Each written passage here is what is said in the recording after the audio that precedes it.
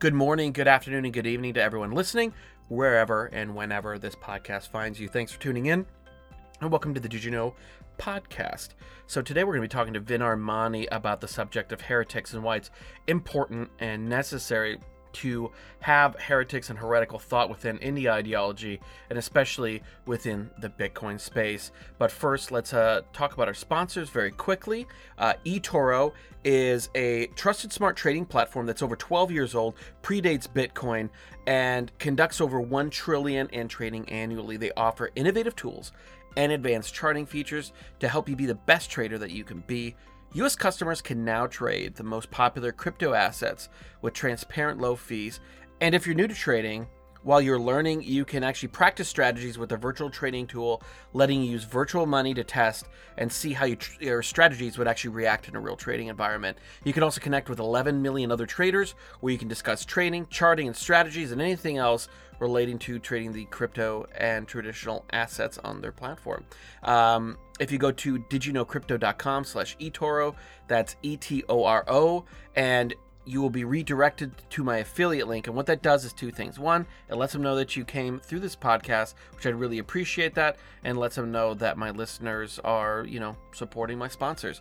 But more importantly, for you in your pocketbook, that it will give you $50 for free, subject to some terms and conditions. There's a minimum deposit and things like that, but it's going to give you $50 in that you're able to trade, buy and sell Bitcoin and other crypto assets. So head over to didyouknowcrypto.com/eToro. And the last thing that I'll ask of you is if you head over to iTunes and leave us a 5-star and a written review.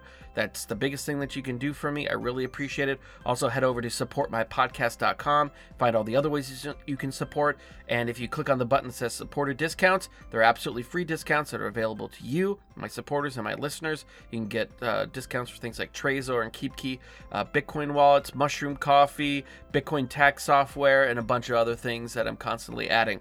So head over to supportmypodcast.com. And the last thing that I want to say is thank you so much for listening. I really appreciate you. I truly do. And enjoy the show.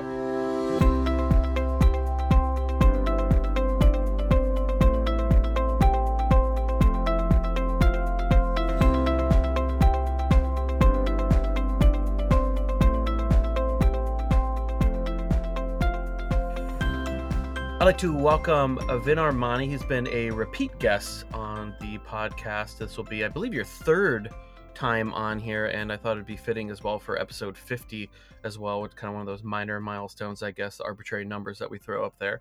And Vin, welcome to the show. Thank you for having me back. Yeah, and so the genesis of this topic was kind of offline discussions that we were having. So, I'd done an episode with Professor John Vervaeke and kind of my explanations of my concepts of Bitcoin and the kind of philosophical backings of it, as well as an article that I did. You'd pointed out that a lot of my thought process was very much in line with kind of the, what you kind of termed the hierarchical kind of BTC social structure or belief system. And that's a fair enough, thing to point out.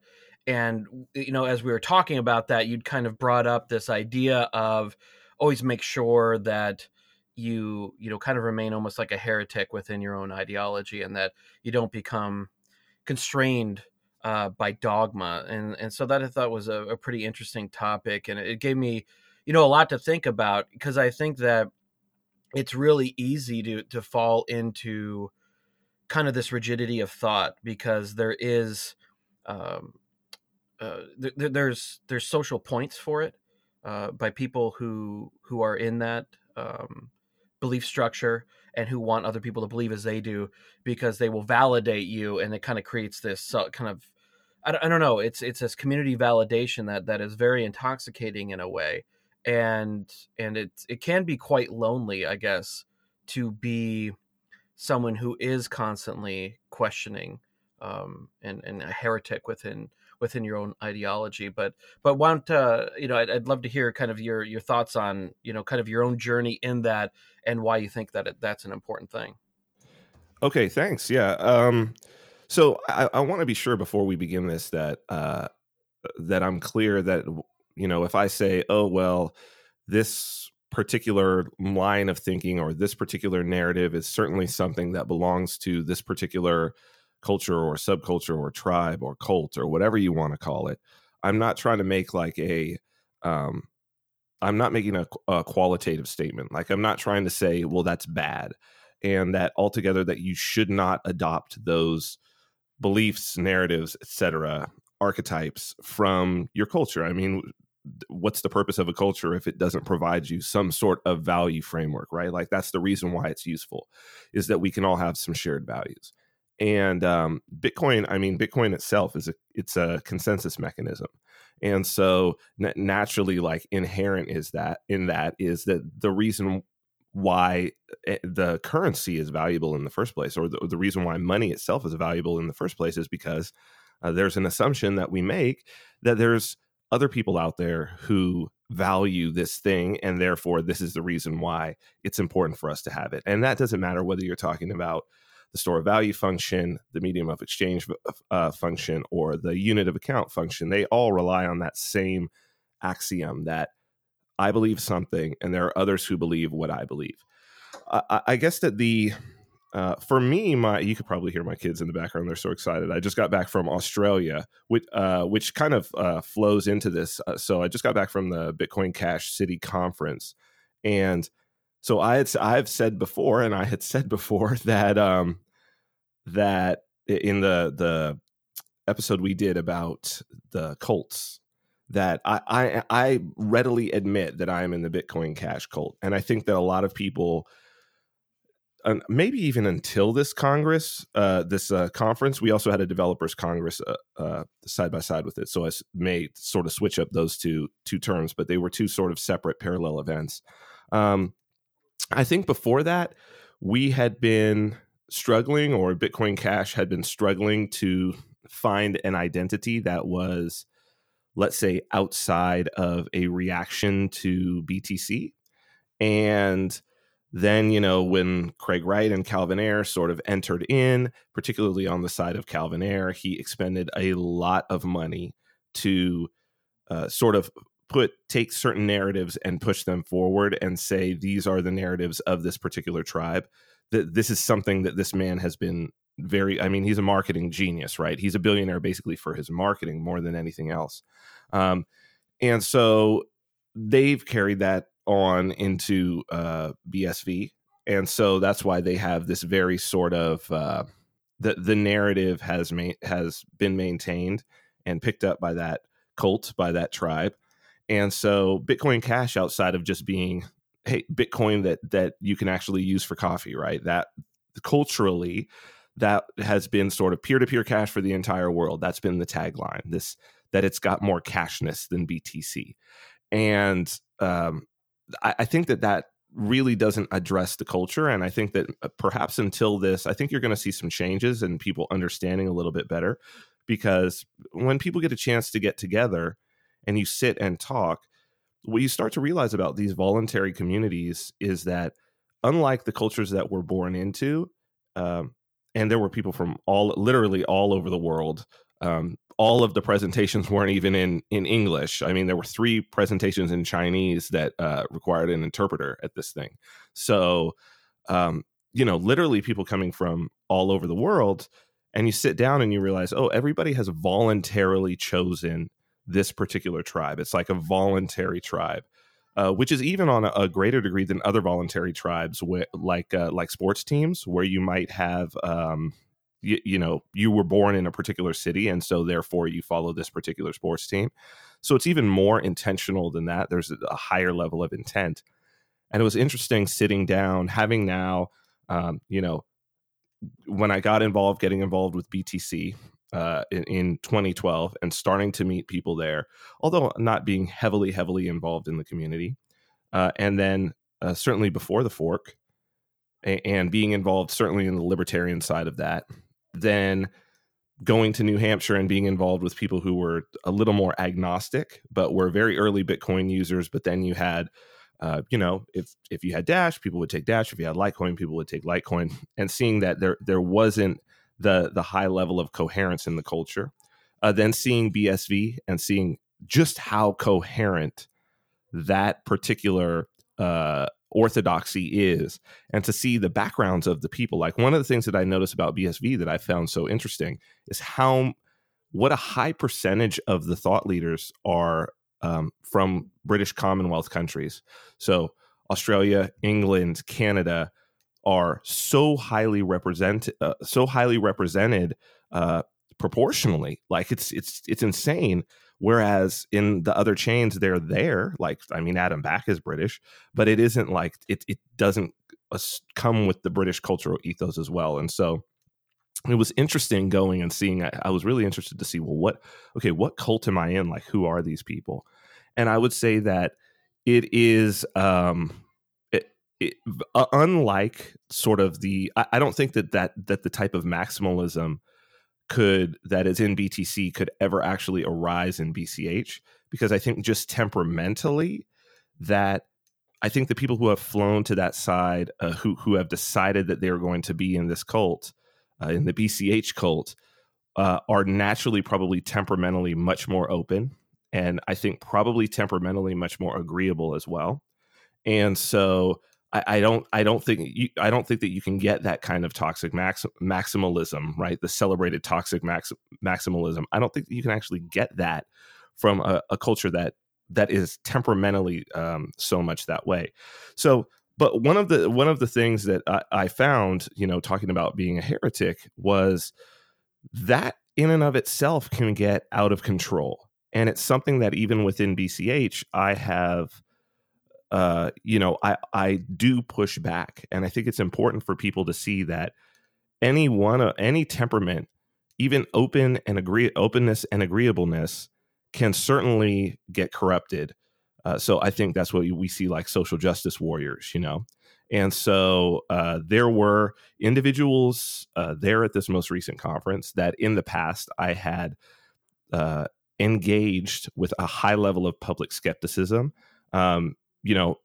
Thankfully, they've now sort of really explained themselves. I think that they've changed some things, been a little more transparent. But there was a period of time when the big thing in BCH was to send money to these Eat BCH organizations, who were then like taking pictures that they were in Venezuela, South Sudan, some other places. It was basically like charity, like, send your money over, we're going to buy some food and take it to these people. And, I was very skeptical about that. I said, look, this can very easily we need to be a little more cognizant and conscious about this, and we need to understand that this is a very easy system to game. So literally, I mean, all I would have to do is be like, yeah, I'm going to do Eat BCH Nigeria here. Send me money. I keep half of it. I go and maybe I buy half of it and I use that for food and I take it out there. And I said, look, there's a lack of accounting here. Like, it's not tax deductible. There's I'm not saying we should have regulations, but we're not even regulating ourselves. And so I caught a lot of flack for that. And I catch a lot of flack. But I think when we talk about being a heretic, what it is to be a heretic is to have doubt in your own cult. That's what heresy is.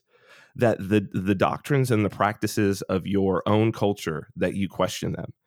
And the purpose, and we can talk about this more. I mean, from an individual standpoint, the purpose for doing that is because that's the only way that you yourself can grow.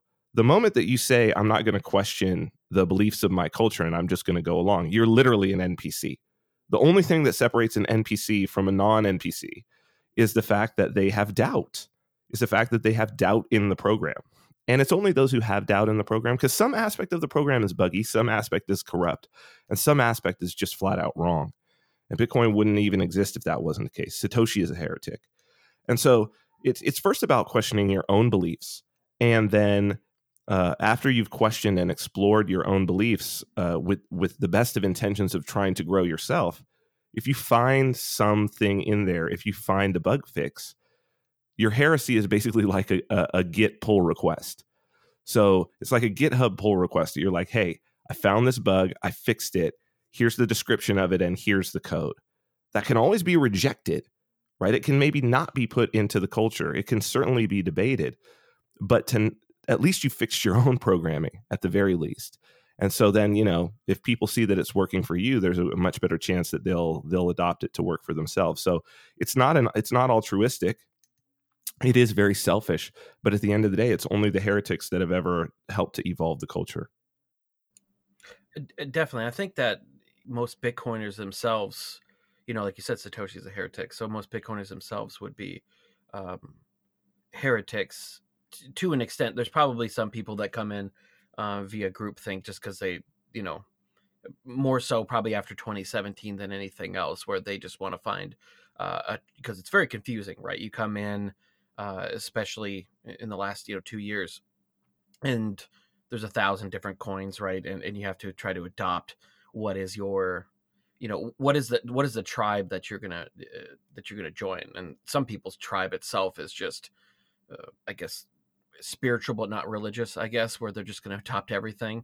And I get more so out of a greed perspective. But within Bitcoin, that is, I mean, I would like to kind of explore that, definitely a little more, because it is, continually fascinating to watch.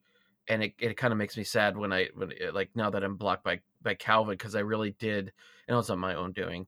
But I did like to watch just kind of the evolution of thought within these different groups. And yet there, within BSV, there is that, and you point that out, that is very interesting, that the British worldview, because it is very heavily British and especially Australian, which is probably not necessarily coincidental because of Craig's involvement, but that is very much, there's a different worldview when you talk to people from more of a old world European mindset than in the American. I mean, and I guess, yeah, why don't we explain or kind of explore that a little bit? How would you view the difference, and how that influences, say, something like BSV, the kind of European British Commonwealth mindset versus, say, the more traditional American one? So I think that the separation that I always saw was BTC, when there was sort of the BTC BCH fork. I always really viewed that the best historical analogy would be Catholic versus Protestant. And surprisingly, like, it's rather interesting that people who are practicing Catholics, or who come from sort of relatively or culturally would be like within a Catholic milieu, do seem to gravitate a lot more towards BTC. So it's like, I've talked to Giacomo Zucco about this. I've talked to you about this. There's a lot of Germans in there, you know what I mean, who are sort of at least the attack dogs, sort of in the front of the maximalist scene. And so, and I'm not trying to make a blanket statement to say that, like, oh, if you're Catholic, that's definitely it. But like Luke Dash Jr. as well, yeah. Right? It's like it's remarkable enough that it's like, that's interesting, because it's not like there's a lot of institutions, let's say, that are global, that are not religious by nature, but are Catholic forward, I guess you could say, where you look and you're like, oh, there's sure a lot of Catholics at the front of that thing, right? Or that temperamentally someone would be sort of attracted to that. And I think that there's good reason for it. I think that clearly an orthodoxy, having an orthodoxy can be, if the orthodoxy isn't completely corrupt, it can be a key to sustainability. So the Catholic Church has been around for a long time, and it's not going anywhere. Things have changed. Governments have changed. Technologies have changed. The Catholic Church is not going anywhere. And that's, if you want to have a world money and you want to have a network that sticks around, maybe not a bad idea to draw in people who who are used to operating within a milieu that has that level of sustainability. So for me, I mean, I actually, so like, I was baptized Catholic, but brought up in the Episcopal Church myself. So still sort of, very close in terms of the rituals and everything. But, when I saw that split, that questioning of the orthodoxy, I always viewed it in religious terms. And when I've seen now the split of BSV from out of BCH, and it's interesting that they attack BTC. It's very strange because BSV is actually very far in terms of their value proposition from what BTC's value proposition is. Like that they are one degree of separation further away. So it's sort of like the Mormons going after the Catholic Church, right? When the Mormons are already like a split of Protestant church and of the sort of American ideal of religion. But I do see that really what it was a split of the of basically the libertarian, voluntarist, anarchist, whatever you want to call it, and the statists. That there was a view that the state has a place within Bitcoin, and and expressed in a very, how should I say it? Expressed in a very overt way. When you have Craig Wright actually saying, "I'm going to give governments the power." Literally those words in a presentation, I'm going to give governments the tools to be able to do the chain analysis and all of these things to be able to track. I was just listening to a little bit of an interview that he did recently, like just a few days ago, where, you know, he's obsessed with law and, the governments will be able to seize Bitcoins and miners will cooperate and all of this. And that just is, I think for most Bitcoiners, it's like, whoa, that is crazy. It's been actually quite the opposite, that even those who have decided to engage with the state, like the Caitlin Longs of the scene, you know, like that you have had on, their whole idea has been, well, how can we carve out a little bit of space for innovation on this thing? And I think we saw from the Libra hearings, the congressional hearings, that has actually been a pretty valuable narrative, because you now even have lawmakers saying, maybe we shouldn't touch this. Like maybe we should let this space have some more innovation. Maybe we should leave our hands off of it. And so that's great. But I do think that these are all temperamental things. And when you look at, you know, British, Australians, Canadians, you look at people within the Commonwealth, and when it comes to the state, I mean, the highest honor that you can have as a UK citizen, as a British citizen, is to be knighted, right? So it's like the highest honor that you can have is literally to have a title that says, "Oh, you are a part of this ancient lineage of the state, and now you are a permanent part of the state." Whereas you could get a Presidential Medal of Honor, but I don't really think that most people in the United States, like, I can't actually name you a Presidential Medal of Honor winner. Honestly, I can't. So and you certainly don't get to have some title before it. Nobody says, you know, honoree. Nobody calls you honoree, whoever, like the way that they say sir and dame, I guess it is the other one. So yeah, I think that. Go ahead. Oh, I was just going to say, as far as for the Medal of Honor, it only, I mean, outside of people who are kind of within the kind of the military cult within the United States, to that degree, it only really matters as far as for titles within the military itself. So the really interesting thing about, like, if you are like an E2, like a private first class, and you actually win the Medal of Honor, any officer, no matter what the rank, has to salute you, actually, upon meeting you. Where usually it's enlisted has to salute first. Where it's that, I mean, but but it only really matters within that, I guess, within that in group. But as far as for addressing, but yeah, that is very interesting with the hereditary titles and the sirs. I guess that's not a hereditary title with knighting in Britain, is it? No, well, no. I mean, that's the whole point of it, right? The whole point of it is that it's conferred for your actions in furthering the goals of the state, and not just furthering the goals of the state, but I mean, let's remember, this is a monarchy that we're talking about, and so these are the individuals who stuck around, and so you would guess that there would be a split along those lines, because there was a split. Particularly if we're talking about the American experience, it was people who had a certain religious ideology who escaped from, what was the orthodoxy and the state church. But then they split up amongst themselves, and they didn't agree on everything, and a lot of them went their own ways. And so I think that that's something that we see. The problem comes not from finding a group that you have affinity to. The problem comes from finding a group that you have affinity to and then giving over your faculties of reason to groupthink. That's where the problem comes in.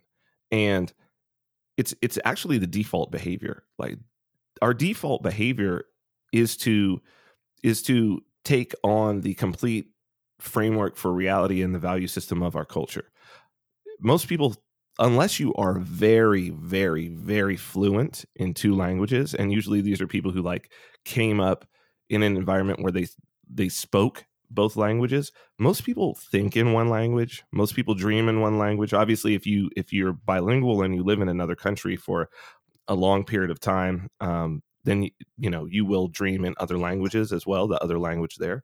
But most people's thought patterns, their understanding of what emotions are, there are certain emotions that they say only certain people who have been raised in a certain culture with a certain religion even can feel this or understand what this emotion is. I'll blow this word, but the prime example that I've heard time and time again is a Portuguese emotion called saudade, which is basically like a melancholy almost, but that doesn't really describe it. It's sort of like a happy sadness. And all Portuguese know this emotion, but I've never had one be able to accurately describe it to me. Even those who are incredibly fluent, like at a high technical level in English, have said this is a very hard emotion to describe because there isn't really one in the English culture and language. It doesn't really exist. And so it's like that's our default that we automatically go to. And it takes a lot to question. It takes a lot to question, what is it that we believe and is it right? And the danger with that when you're dealing with software is that software is always wrong. There are always bugs and there are always improvements. And Bitcoin is software. And what we believe to be right at this given time about what the consensus rules should be moving forward, we don't have all the information. Now, thankfully, we're in an environment where forks can occur. So therefore, we do have that mechanism where people can go off and do their own thing. This is very much was true with the history of Christianity as well. But the forks have still not stopped in Christianity. I don't think the forks will necessarily stop in Bitcoin either. But I think that we're really not doing ourselves any kind of a service when we say, oh no, I know exactly what Bitcoin is. I know exactly how it should be. I know what all the consensus rules should be. We should do this. We shouldn't do this. And if we do it the way that I say, then everything will work out just fine. It's one step short of central planning. And because you happen to agree does not make it right. And so I'm much more impressed by the people, I'm much more impressed by the Chris DeRoses of the world. Less impressed nowadays with Daniel Krawitz because I think he's sort of playing a game. But with SV, and I understand what he's doing. And if they understood, they would understand that he's actually being a heretic as well. But I am impressed by the people who, and I try to be this myself when it comes to Bitcoin Cash, and people will see that I'm attacked even in the last month for saying things like Bitcoin is not money. Like, I've certainly been attacked by people within my own camp for that. But I'm impressed by that, by people who say, I identify with this particular group, this particular tribe, this particular cult, religion, whatever it is. And because I identify with it, because I want it to be strong, I see a bug. I want to help to fix that bug. First, I want to identify and tell you all why I believe it's a bug. Think about it, change it in my own life, show you in my own thinking how that's been beneficial to me. I have great respect for instance, going back to the Catholic Church, the individuals in the Catholic Church who have been vocal about saying, look, I'm part of the Catholic Church. I was raised in the Catholic Church. There's something corrupt here when it comes to these, the pedophilia things, I'm not leaving the church. I'm staying in the church. I'm not going to brush this under the rug because it's valuable to me to fix this, because I get so much out of this and it has given so much to me in my life.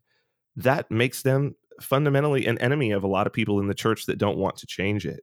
And yet those are the people who have the best interest of the church at heart. That's the irony of it. And so those are the people that I have respect for, and those are the heretics.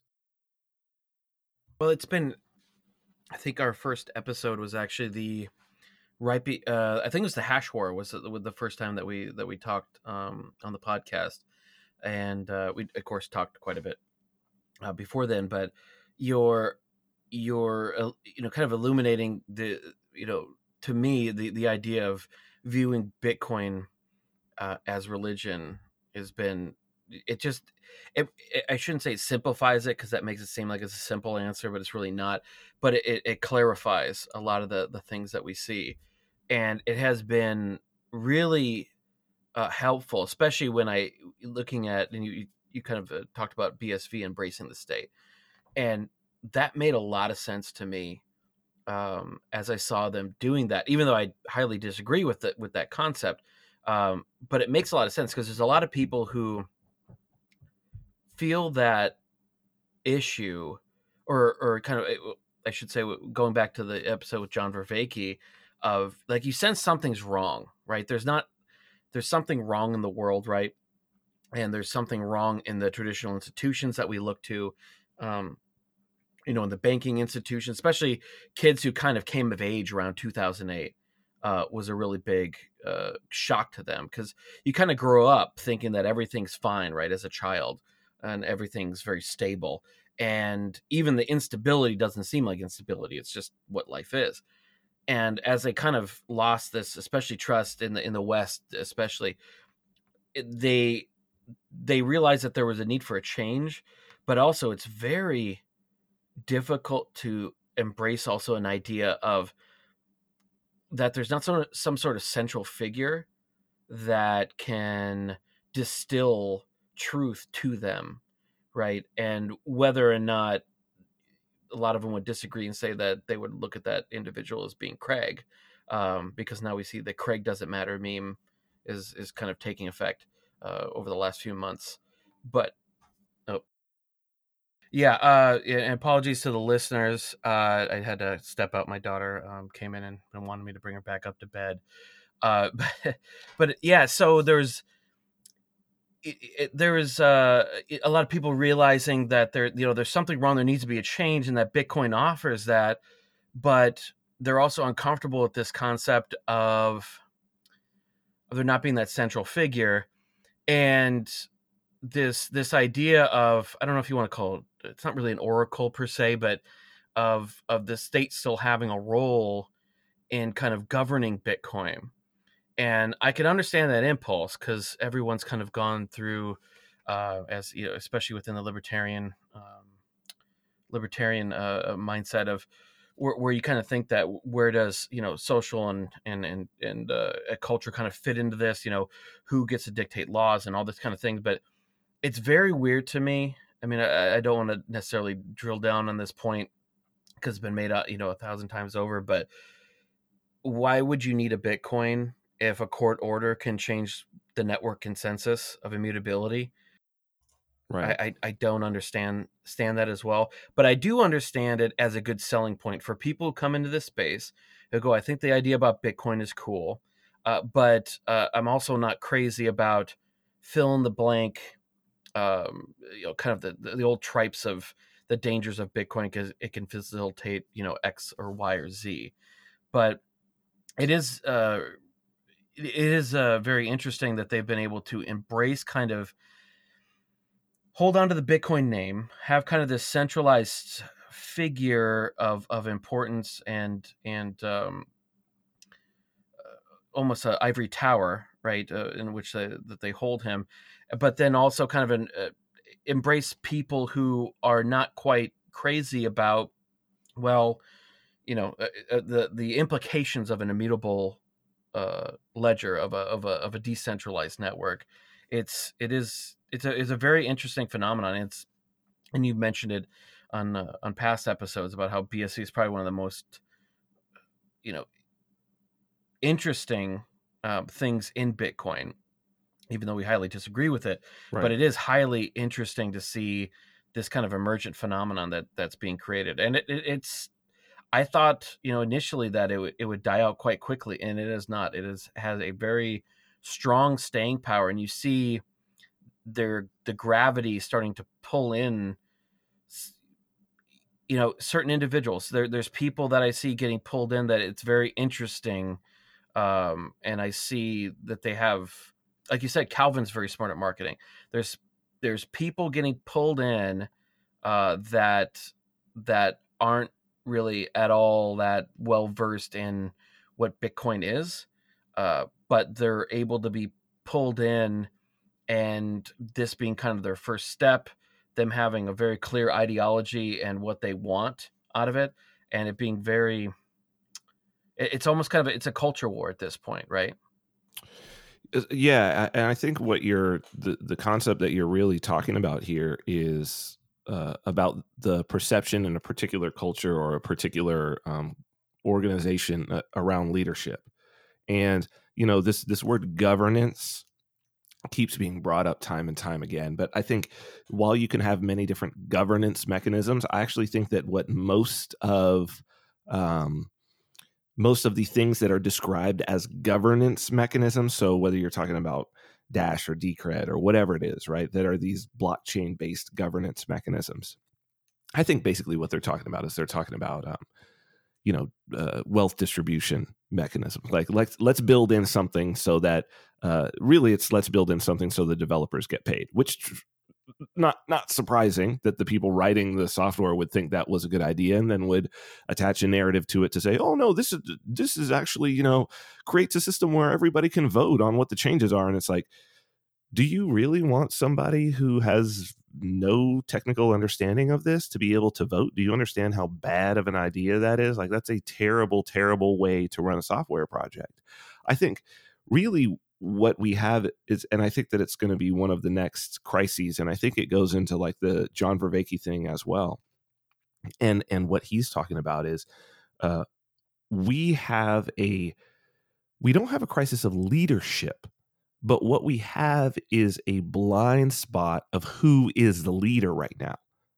And this is not a new human problem.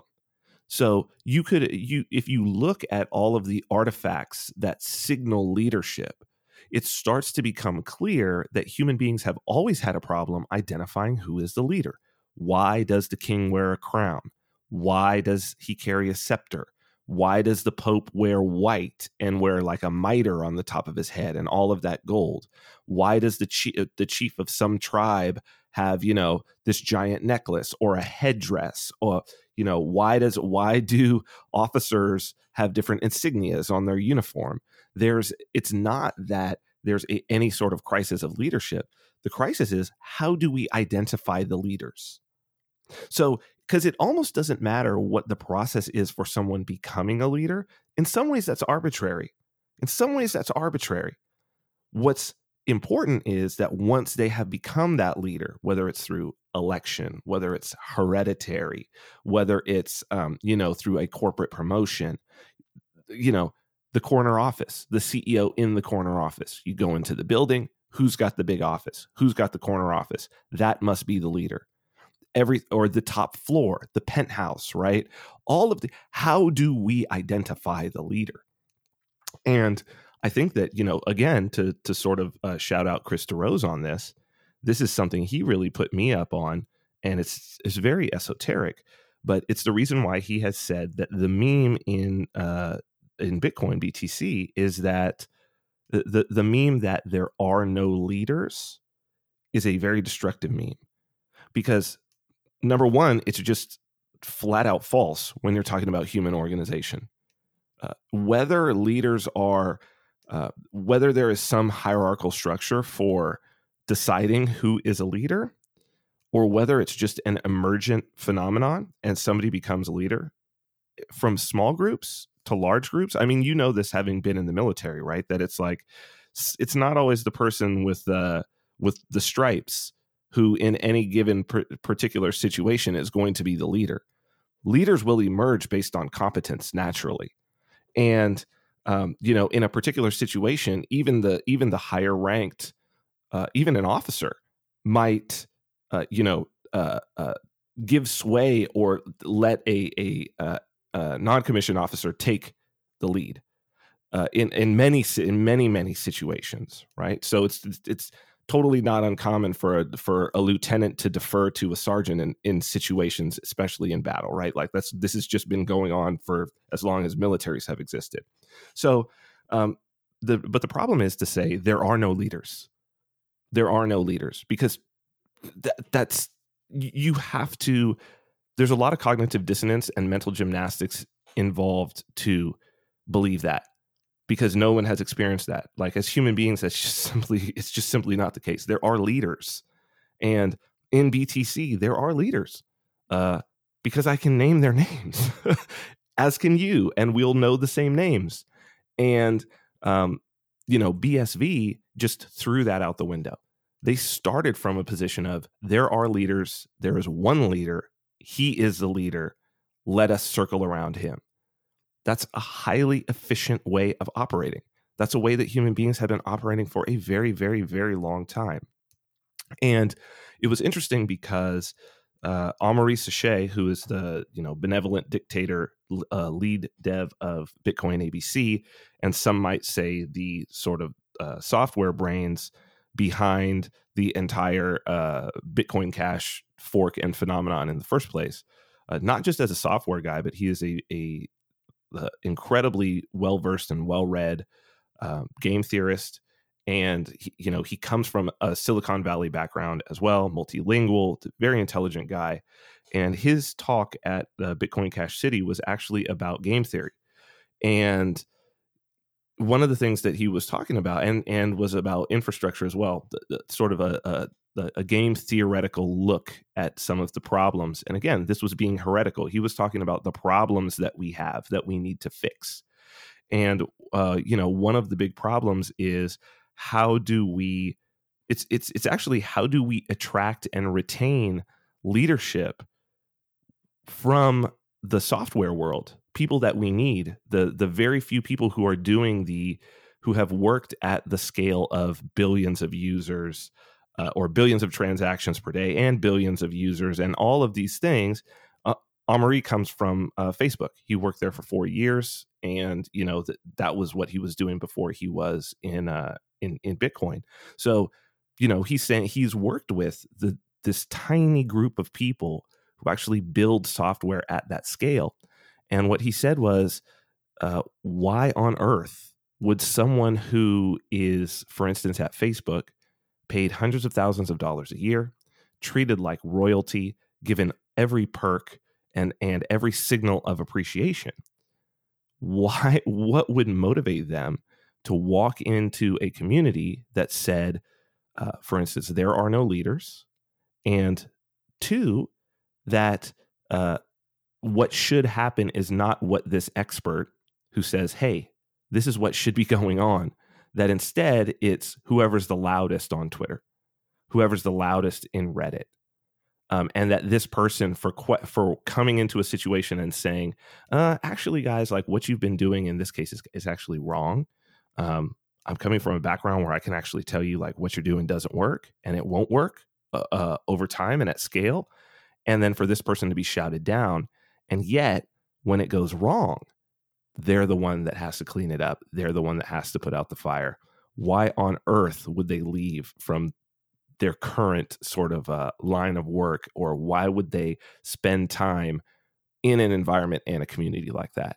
And so I think that that's where there's the difference, is that it's not to say that they're what BCH I hope is going towards, what I would like to see it go towards, and what I'm going to help with is it's not that there are no leaders, it's that we're trying to attract leaders, and then when people are the type of people that we want to retain, they have to be given sort of a special status in a way, and they have to be appreciated, and the signals have to be that they're being listened to. Of course, if they mess up, they need to be replaced. So, but if they're doing the right thing, the default should be to default to them, not to orthodoxy, not to a set of beliefs that had existed beforehand. Certainly not to somebody when you're dealing with a technical issue who has read Rothbard a couple of times and happens to have all the volumes of Human Action with the spine unbroken on their bookshelf, right? Like, you don't get to have a decision. And so I think that is going to be an upcoming and important difference. I think it already is a big difference between BTC and BCH. It's manifested in the fact that there are regular hard forks on BCH, and BTC's general culture is we will absolutely not hard fork. Although some of the changes that need to happen are going to need to be hard forks in the future.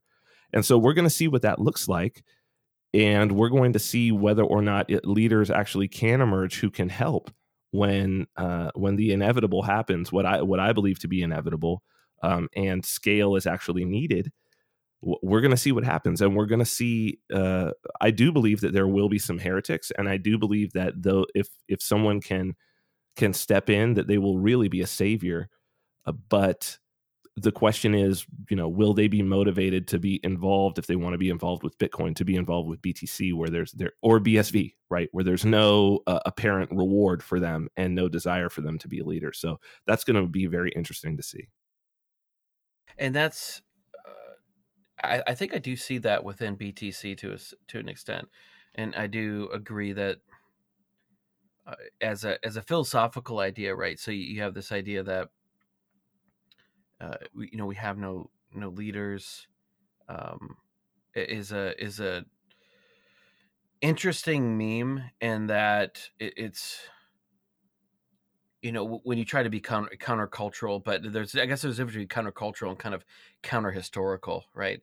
And it has some power in that it's an interesting thought concept, but I think you're right that it does fly in the face of all of human history. Like, we don't have any period where, and this is kind of a misunderstanding too, when people talk about like a voluntarist culture or something like that, of well, then everybody can do whatever they want. And it's like, no, that's not at all what that means. It just it means that people will conglomerate into smaller groups, and what if they kind of have a set culture within themselves, and people that want to join that culture will do so, and whenever they want to leave, they can do so as well, without any kind of coercive aspects of it. But I think within BTC you do see that. I mean, obviously Blockstream's kind of the big boogeyman in the room as far as for they control everything or whatever, right? But there is this with Jack, and at Square with Cash App, Mm-hmm. and you're starting to see that, because I mean, almost that old adage of he who has the gold makes the rules, right? In a way of, well, when you talk about the loudest people on Twitter, the loudest people on Reddit, they do control kind of the. I mean, it's a very niche cult, but it is the biggest, people who are actually in this, versus just somebody who bought some on Coinbase 2 years ago. And well, it's the people with commit access too, right? So that's the most important thing, right? It's that people who can actually change the software. That's an important point. Yeah. But I mean, we could probably discuss this here in just a second. The question of what would be the issue if there were individuals who don't have commit access, they decide to make a change, but the cultural leaders, I guess you could say, those who have the big voices on Reddit, on within Bitcoin Talk and all that, and Twitter especially, if there was a split there, how would that would be interesting to see how that would work, because there is some I think there is, like, what I was trying to get is that there is some leadership to it, and that where you see people with money are hiring individuals who have the voices to an extent, or I should say influential voices within that community. And I think that will be a really interesting thing, is when people are put up against versus, because I think a lot of people within Bitcoin are somewhat secure in being able to say what they want to, because they made an early investment. They have some money, and they can kind of do what they want for a period. But if you get to a point where a majority of your income is coming from somebody, that's when it becomes really interesting as to whether or not you're going to speak adversely of a course of action of what they're going to want to do. And I think that this is kind of the emergence of the leadership, for better or worse, within that subculture, because there is a need. This idea of, you have a decentralized network. Well, who's doing the marketing? Who's doing the messaging? And if you don't have good memes to capture, the society at large, the people who are the no coiners, right?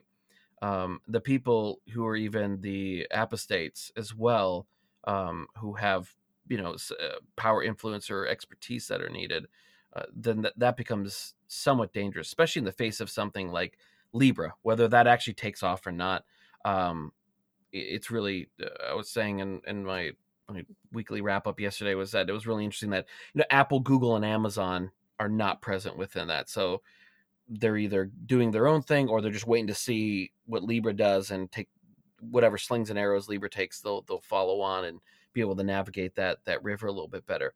But someone with the power of Amazon, someone with the power of Facebook and Instagram, and the pool of talent that they have to craft messages for culture and to shift. I mean, we've already seen what a Google or a Facebook can do to shift people's opinions, and media is really the power behind all that, right? If you don't have a ability to project your meme into the media, and change culture that way, I think it's very difficult to change. It's not impossible, but you see that we see massive cultural changes over the last even just 30 years. You think of, when Ellen came out as gay on her show, which was her last episode, of course. I mean, that was a big deal. That was the reason it was the last show, right? And now, if you have a show where someone on primetime even wanted to broach the subject of having a antithetical view of that's just not even, I mean, anything that's antithetical to that kind of worldview is just not gonna show up. That's a major change, as you see, within a decade. So I think that people gravitate towards leadership, and that's just a natural thing. And you mentioned that as well as within the military, that especially with my experience, you see with the brand new lieutenants, they actually have the rank where they actually have the ability to as they say, pull rank and make the decision. But the individuals who actually have the competency are usually deferred to, and it's a really emergent thing. And I think we've been in this lull for the last few years, and now we're kind of in like you said, it was a build time after 2017 and the dump.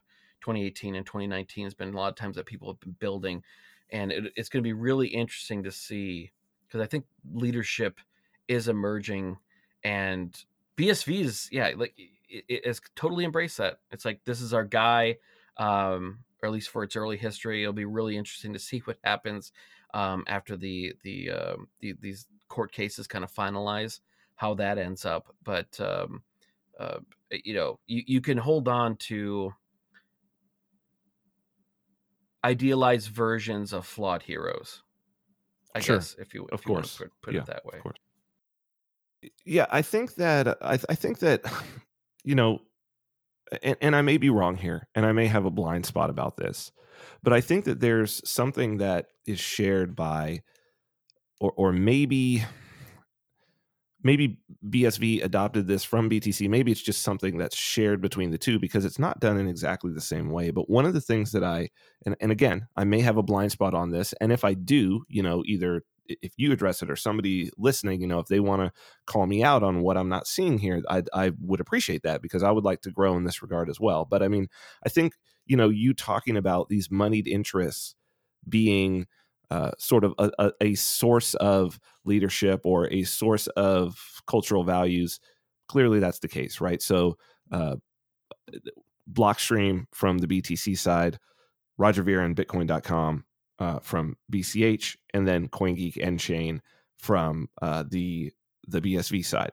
Because at the end of the day, you're going to have some sort of capital to be able to push media forward. However, what I find interesting and different with the three, and I think that BTC may actually have the more evolved, the more. I think they spent the money to take the more evolved path on this, and that is Bitcoin.com is what Roger decided to do was to have a media outlet. And I think now within BCH, you have smaller groups like CoinSpice who are independent and coming up, and who are, I think, more evolved in terms of their propaganda. And it's definitely propaganda, but they're geared toward a particular subset of the population, and it's got a large cool factor. So, for instance, I said that we had this developer congress at in Australia. It's sort of running parallel to the Bitcoin Cash City conference, and it was invite only, and it was limited to actual developers who had notable contributions within the community. And what I found really cool was this group of young developers who particularly seemed to be focused around since we had the May. Was that the May? No, it was the November. It was when the hash war happened. So the November 2018 hard fork that introduced this new opcode opcheck data sig, and which allows for some kind of cool smart contracts. And these young guys, I mean, we're talking, it seems like there's this new crop that are in their 20s, early to mid 20s, who are looking at this, and they otherwise, some of them came from Ethereum now and are moving over. And I found it very interesting because that's sort of exactly the demographic that CoinSpice is reaching out to, and, you know, calls these guys out by name specifically, right? So is celebrating them in that way. Whereas BTC via Blockstream, at least as well as I can tell, and from what I understand and from what I see, whether they have purposely done it or not, they have been much more effective at setting a framework that those quote unquote thought leaders who have a desire to be mainstreamed, so who have a desire to be sitting down in front of, you know, CNBC fast money, those people, Blockstream has been very good, like through the whole like Dragon's Den thing, through, you know, the selective censorship of Reddit, through maximalism and you know, the heavy shaming of individuals who fall out of the orthodoxy, and the celebration of like people like Anthony Pompliano, who has the most mundane, worst, and like lowest common denominator takes of probably anyone in crypto, like that mean nothing and have no value, but that are like the t-shirt or bumper sticker version of the concepts that people like, you know, that you have on your show to have long form conversations are talking about. He'll distill it into 3 words that mean nothing, but it's like, well, 1,000 likes, you know, Peter McCormick, same thing, who even admits, which I like, which is refreshing, that he's like, I actually am a complete idiot. I don't know anything about any of this. You know, I know nothing. And it's like, yay, Peter, you know nothing. Great.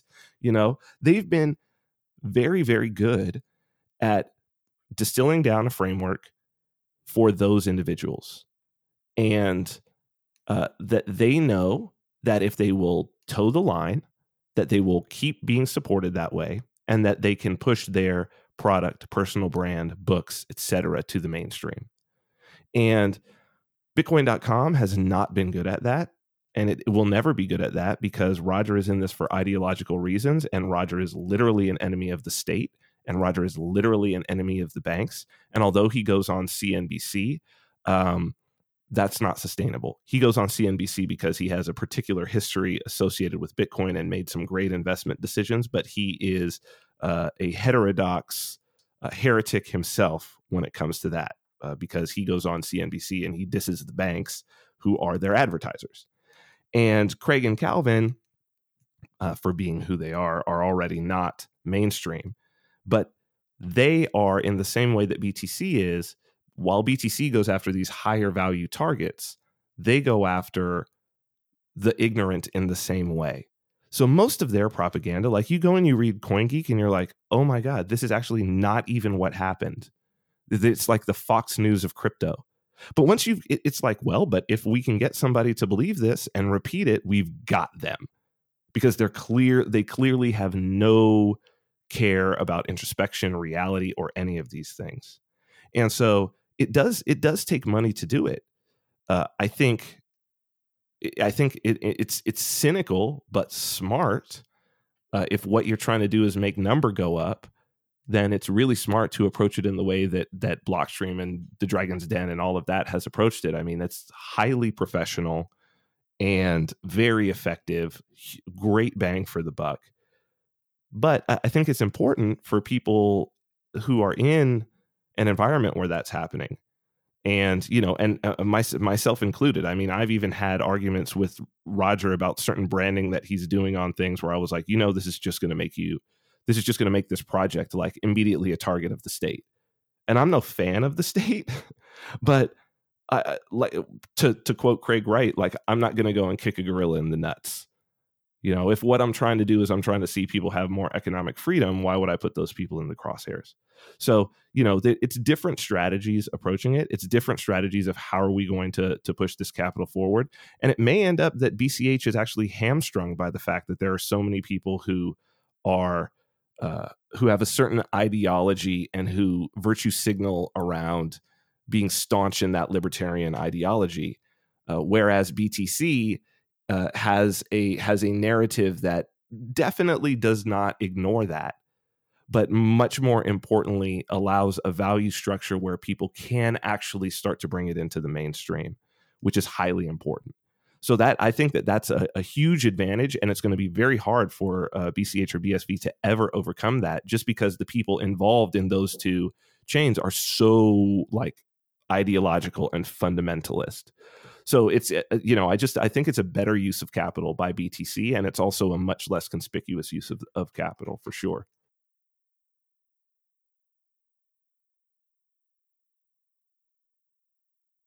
I kind of hearkening back just a bit to earlier in the conversation where you talked about kind of the large amount, and since say large amounts, but the unusually higher degree. We see people of kind of either of that practice Catholicism or come from, cultures heavily influenced by it, or Germanic, I guess, appreciation of hierarchy. And that we kind of talked about that because of my faith background, and you kind of you mentioned like, oh well, that's kind of why you appreciate BTC, and it is true that I think that that gave me a lot to think about. I think that is why I do appreciate not it's not necessarily hierarchy of BTC, but the fundamentals of it, the kind of purity of dogmatic belief in it. And I think that it's kind of what leads me to embrace most of the the kind of the BTC memes, I guess, as the best way forward in a way. And then I run into this issue of I do have fundamental questions with very important aspects of going forward from here with what's been proposed. And that's where I kind of fall into this issue of, yes, I embrace those memes, but also I don't necessarily embrace the groupthink of going along to get along, I guess, in a way. And it's a very a good point that you made as far as for like the way that Peter goes about that, where he's just kind of like, I'm not technical. It's kind of the meme that's most associated with him and a lot of his criticisms of it. But talking with him in an episode I did with him, is he talked about right before we did that episode, and in the episode he was going like, I don't get why everybody hates Joe Rogan, right? I've been listening to, like, of all the things I kept on hearing about him, when I actually listened to him, I really like his podcast. And I think he kind of takes that Joe Rogan approach, or Joe's whole thing is he talks to people of all different, from MMA to, mycelial structures to lost civilizations to, Alex Jones, which can cover all different topics. But his Joe Rogan's meme is, I don't know anything. I'm just a big musclehead dummy. And I'm just this average Joe, which I think that's why his podcast is approachable. He's not like, I mean, I think Thaddeus Russell and, we have these kind of deep dives into a lot of topics where two people understand what they're talking about, have their place, are important. But I think that his approach, and I think that's what Peter does very well as well, is he kind of takes this, whether it's actually true, whether he doesn't really understand it or not, I don't know another person's mental process. But the marketing aspect of, I'm going to take the persona of the average Joe and let's try to figure this out. So I can appreciate these simplistic takes. I do think that they are very effective for like people, the people that we're trying to reach, right? The average person that has heard about Bitcoin, maybe bought $50 of it, and in November of 2017 or whatever. I think that's a good marketing strategy, but I don't know. It's very difficult to try to drill down what is the best marketing strategy for trying to promote something that is antithetical, or I could say, or maybe anathema is a better term, to how we've gone about the financial structure for, I don't even know how long we've really kind of, well, since human history of having kind of a centralized source per se. There's been decentralized monies, I guess you could say, in some aspects in human history, but this is kind of a brand new thing, and it's very difficult to tell. I mean, I have my own personal thoughts on what's good marketing for these people, to get the average Joe in, but it's very difficult to tell. And I can appreciate the simplistic take, but I also think that the problem with simplistic takes is that when people start to look into it deeper, they get disenfranchised because it's not the simplistic take. Say, take Mormonism and BSV, I guess, is a good. Mormonism is a good one in that, I was the only non-Mormon in my Boy Scout troop, and I still really appreciate Mormons that I know because they are really good people and they do have a really good culture. And of course, there's problems here or there or within those culture that I know former Mormons as well, but they present this, and for the most part, it is pretty true that they're very cohesive, they're very welcoming, and BSV does that very well. Anybody that's like, hey, I tried, I would like to try Twitch, or I'd like to try whatever it is. People come in, they send them money, all this kind of stuff. They're very, very welcoming. Where I think with BTC, they focus, I think, a lot on bigger names. Like you see Russell Kung with the NFL. Right. I think that there's a lot of embracing of bigger names. And I also, I think that that's a bad way, because I think that that's, have you watched Netflix, The Family, the documentary on there? That's the about the cult, right?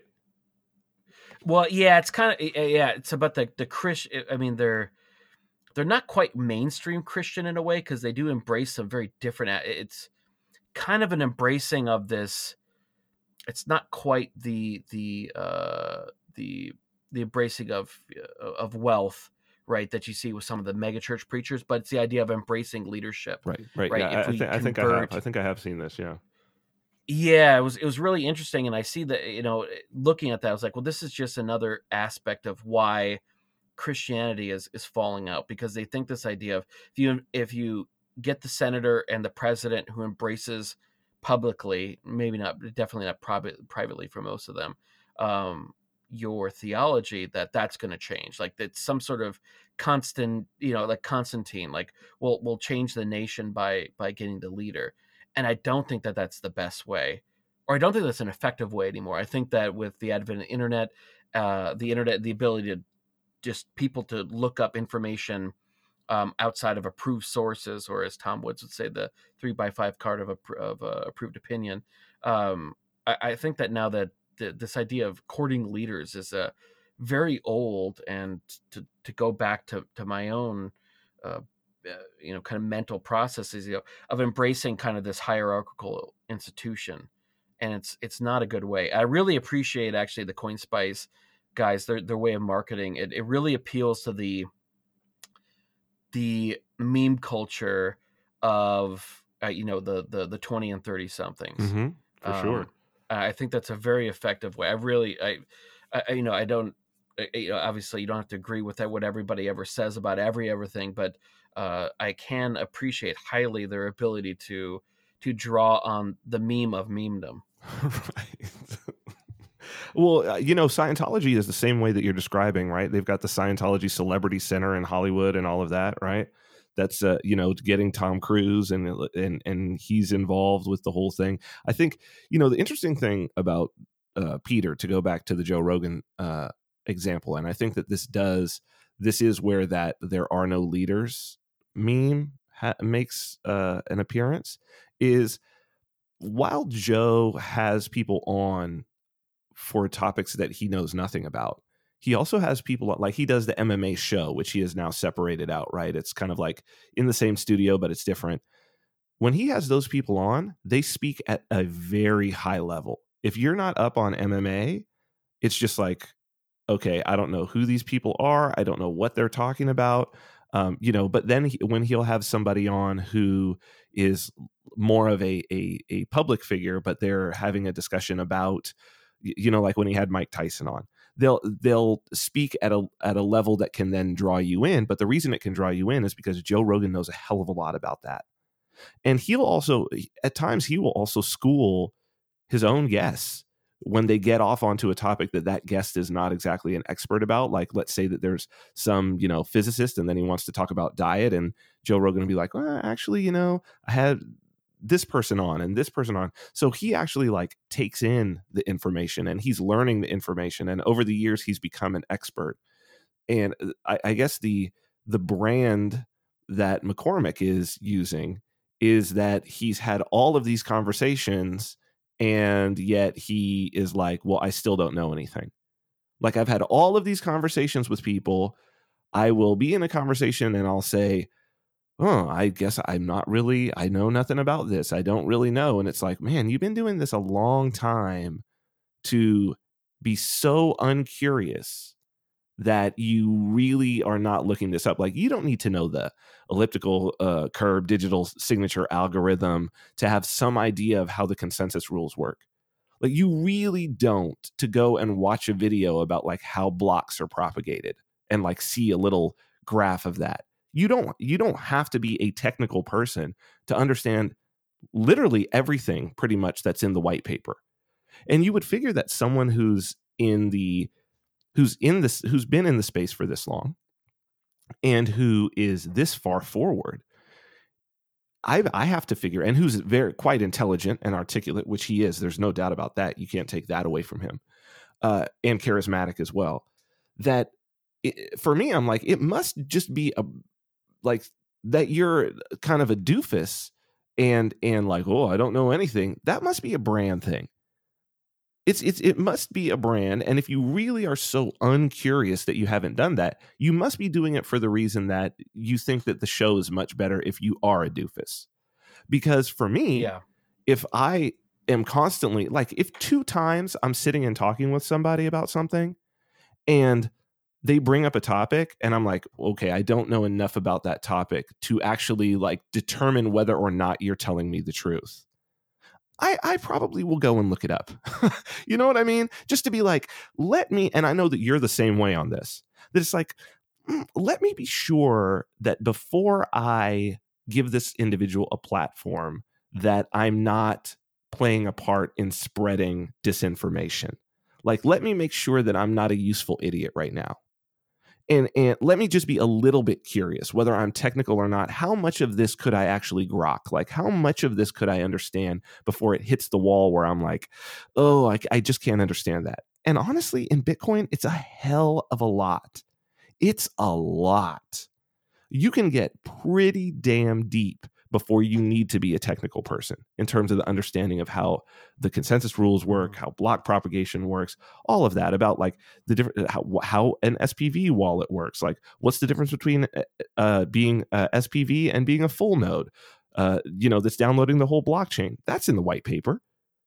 And it's, here are things that are coming up, and you would think that that's something that you would do. But, and this is like when you bring up the Russell Okung thing and why the particular, and I think that this does come from out of the whole sort of Dragon's Den project, because it is a very, they've had good consultancy from people who have done this at a high political level, which why the hell wouldn't they, right? Like, this is a big boy game. This is a big boy game that we're talking about here. Like Bitcoin, I'm glad that they're approaching it that way.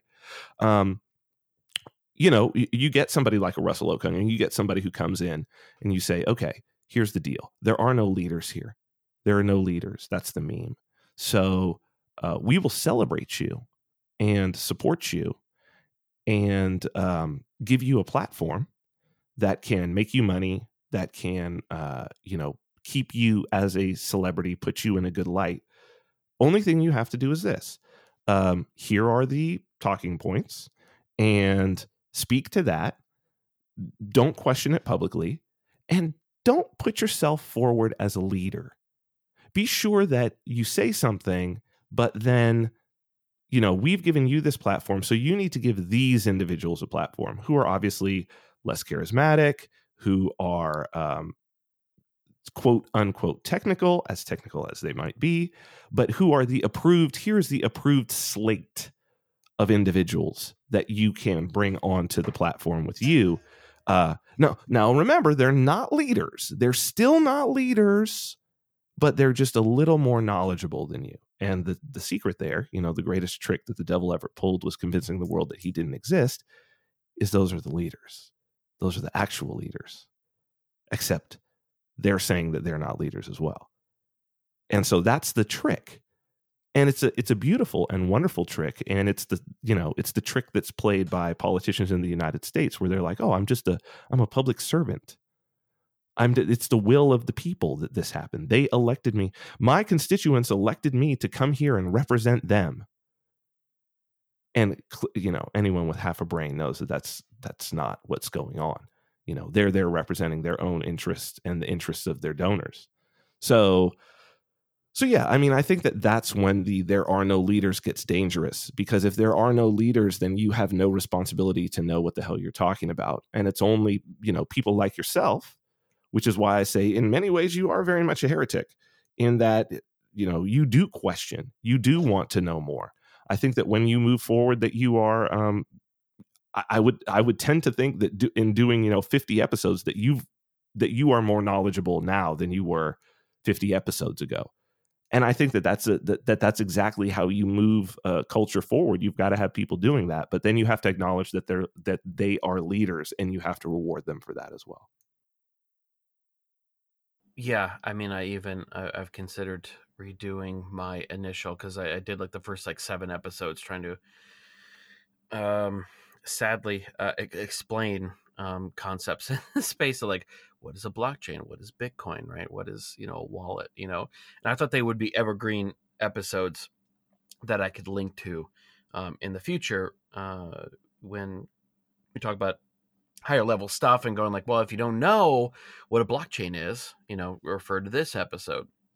And I recently was kind of re-listening to what I had put down on in audio on that, and I was a bit dismayed at my even my level of understanding at that point. And I realized I try to say I've been in Bitcoin since it was late 2012 2013. I started to hear about it and I was mining all these various and then Litecoin and then all the other altcoins, right? But I really didn't understand it. I really did not start to understand it until when I started doing this podcast, and I started to have to go like, okay, well, I don't want to, sound like a rube, and I need to start to research things. And then as I started to for each guest and talking about different things and looking at that, like it's completely changed, from year to year and month to month on my understanding of all of this. And that's I don't know, that's one of the things that keeps me impressed and in, I guess, to use an emotional term, in love with Bitcoin, is that it constantly forces you to learn, you know the broader, in permaculture concepts, of the idea of the edge effect, right? The edges are where you see the most growth, right? So any kind of permaculture system, if you have like a food forest, something like that, the edges of that system are where you see the most growth. Mm. And so as I start to explore the edge effects of Bitcoin, I understand Bitcoin better, and I understand more of its implications and things like that. And yeah, I would embrace that concept of heretic, and at times it would be much better for myself in terms of gaining followers and listenership, and then in turn monetary benefits, right? Because as you know, as a podcaster, the more listeners you have, the more valuable your words are for an advertiser, right? So it makes it a lot more valuable if you have that. So it's a lot more valuable and profitable to actually, in the short term, I guess you'd probably say, to fall in line, to be embraced by a larger culture versus just kind of keeping yourselves at the fringes.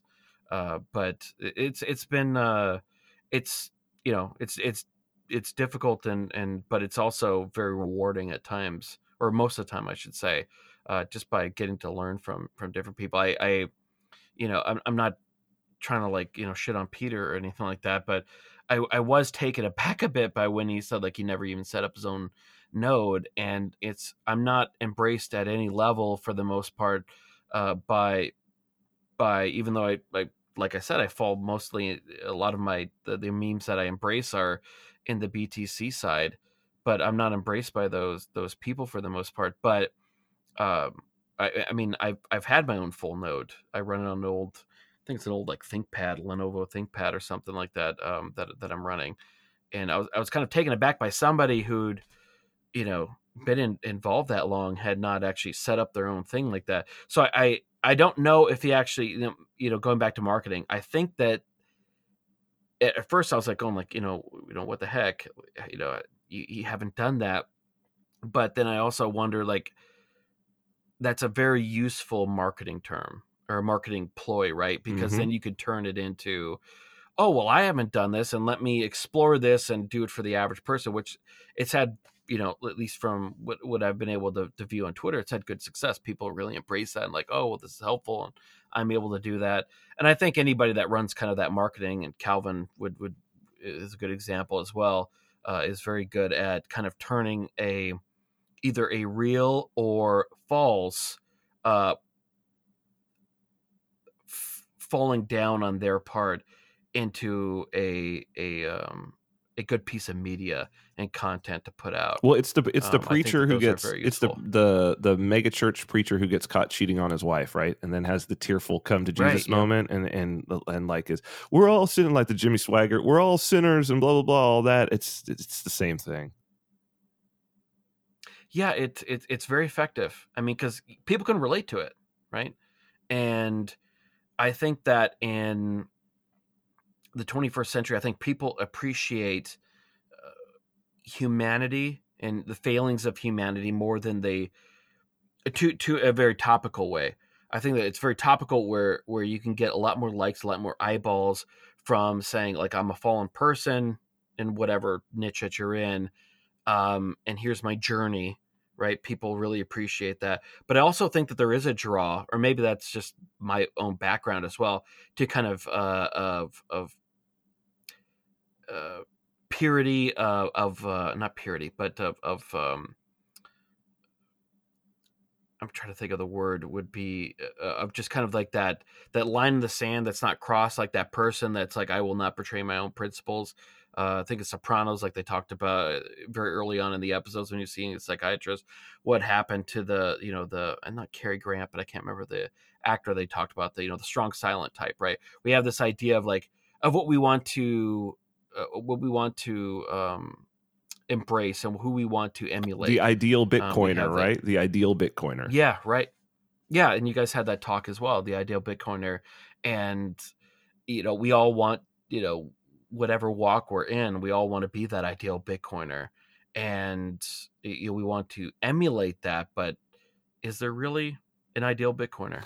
Probably not, man. I mean, well, there is. We all have to carry around an ideal. The question is, do you know what the ideal is? Because you're moving towards something for sure, right? The simple fact that someone believes this is right and this is wrong naturally means you have an ideal. You have an ideal of everything. I mean, this is like the Platonic idea of the Platonic solids, right? The reason that you know that that this is a square is because you have some idea of an ideal square or circle or hexagon or octagon or whatever in your pentagon in your head. This is not a perfect approximation of it, but it's like a slice of pizza is not a triangle per se, but it falls within the ideal. And I think that's really, it's us coming to a realization and saying, okay, what is the ideal? Who is the ideal Bitcoiner that I am following after? And being introspective about that. And first off, being able to articulate the ideal, because that's going to help you follow it in the first place, whichever direction you want to follow it. But then looking at the ideal that you have and saying, oh, wait a minute, there's this piece here that is I actually don't like. Like, I need to switch up my ideal because I actually looked at it and I saw it. Now let me switch it up because I do believe that the ideal Bitcoiner does X, Y, Z, right? Like, whoa, I do believe that the ideal Bitcoiner actually would pay for coffee with Bitcoin. Like, I actually kind of do believe that. And if you don't believe that, then why would Lightning be valuable, for instance? Right? So it's like, I think that BTC has a bit of a crisis because there's cognitive dissonance in the memes of like, ooh, I'll send you 1 Satoshi on one side. So I set up a situation where I'm going to send you 1 Satoshi, which is literally worth nothing. And then there's been a meme that says, well, Bitcoin is not for buying coffee, which is actually worth something. And so I think that those people who are heretics, if any culture is to be saved, this is the whole idea of the hero's journey, is that the hero is really kind of always a heretic.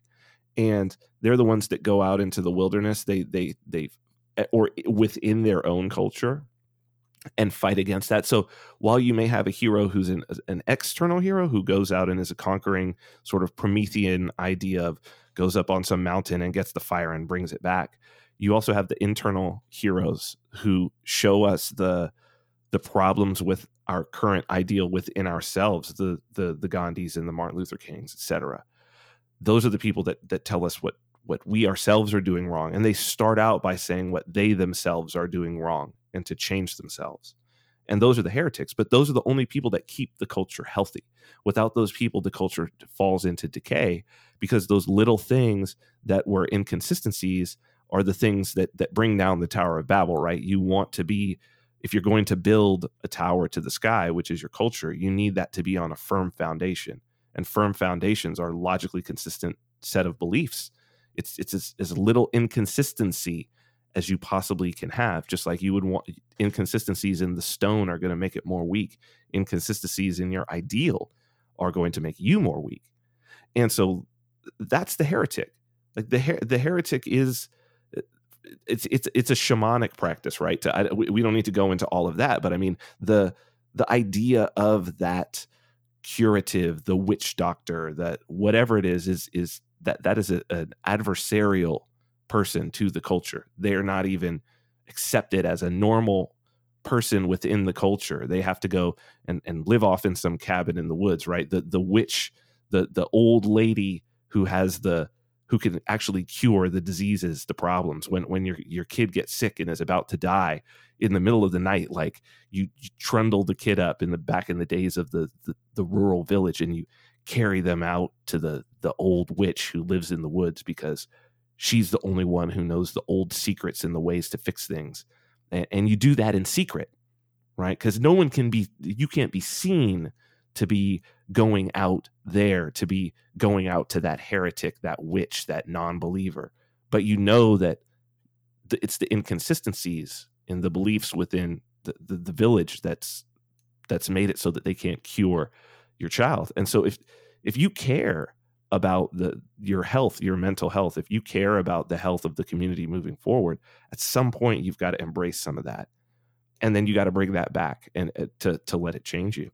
And I think that should be, for me, that's always been the reason to do podcasts, to do interviews, to create my own content. It's been as much about my own discovery and ability to set aside some time to question my own beliefs and to learn more from other people. And I like I say, I think you've approached it that way.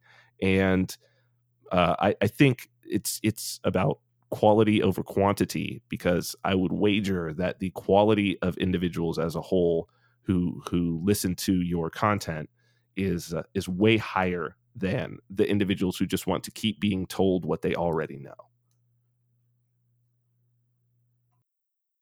Well, I appreciate that. I would hope so. So, it's always difficult to try to figure out, as far as for the I try to basically just do this as things that I find and who I talk to as people I find interesting or things that I want to learn about. And it is difficult to try to reach out. And, admittedly, I am attracted to the orthodoxy, as I've mentioned a few times. And you talked about with the we talked about with American and kind of European backgrounds, and you talk about kind of the Germanic Catholic backgrounds as well as people in BTC. I was just thinking, I'm wondering if the kind of English is, especially American English, more so than anything else, is more adaptive and kind of fluid in slang than a lot of other languages. I remember talking to people that understood English from other countries, especially those who learned, the Queen's English, and being completely floored at the amount of slang that we constantly have in American English. And I'm wondering if that's also just kind of a reflection of kind of this American heretical thought towards, historically, although I think it's becoming less so over time, towards kind of these ideas of boundaries and what is allowed and what is not, and compared to, like, something like German or something that's I mean, of course, these languages evolved over time, but they are very rigid. And I learned Russian in high school and then in college, and it's very different from the Old Slavic, but it is a very rigid language. There is quite a bit of slang that has come in, more so after the wall fell, more than anything else. But it is very interesting to kind of think of when you think of traditional verbal language as influencing the mindset, and then now as we see more and more the digital languages becoming pretty much what we actually interact with more than actual verbal language on a daily basis, and how those actually influence us in our culture without our really acknowledging it. And I'm wondering how that influences us, and the language of Bitcoin is going to influence, culture over time, and the different languages of different, variants of Bitcoin are going to change kind of these subcultures. But we should probably actually save some of those discussions for a later date. I know that you've been, you're probably quite tired. A little bit, yeah. Traveled across half the No, you travel halfway across the world, and I appreciate you kind of doing this last minute interview request that I kind of did this that I asked of you, and so you can get back to your family and spend some quality time. But I really like to thank you for coming on, and I always really enjoy our discussions. It always gives me a lot to think about, and it kind of keeps me I guess heretical, to say the least. But for those who haven't listened to the earlier episodes, I will link to those in the show notes at digiknowcrypto.com/EP50. That's EP for episode 50, EP50. How can people get a hold of you, follow you, see what you're up to? So vinarmani.com, if people want to go back and look at some of the content and podcasts that I've done over the years, or check out my books as well, is there. I'm mostly active on Twitter, so I'm very, very active at vinarmani, and I love having back and forth discussions with people. So if people want to jump in, I think now is actually kind of a really interesting, and if you approach it right, kind of fun and entertaining time in crypto Twitter. Like it's there's still animosity, but I do feel like it's much more now almost like sports teams, and so it's a little more interesting that people are able to decide for themselves what community they want to be a part of. So yeah, at vinarmani, I spend most of my time doing crypto Twitter stuff, and cointext.io is my company. So people can go and check that out as well and use cryptocurrency via SMS. And we support BCH in 40 countries, but we also support BTC in the U.S. and Canada. So people in the U.S. and Canada, please go check it out. Well, thank you again, Vin, and appreciate it. And we'll talk to you soon. All right. Thanks a lot.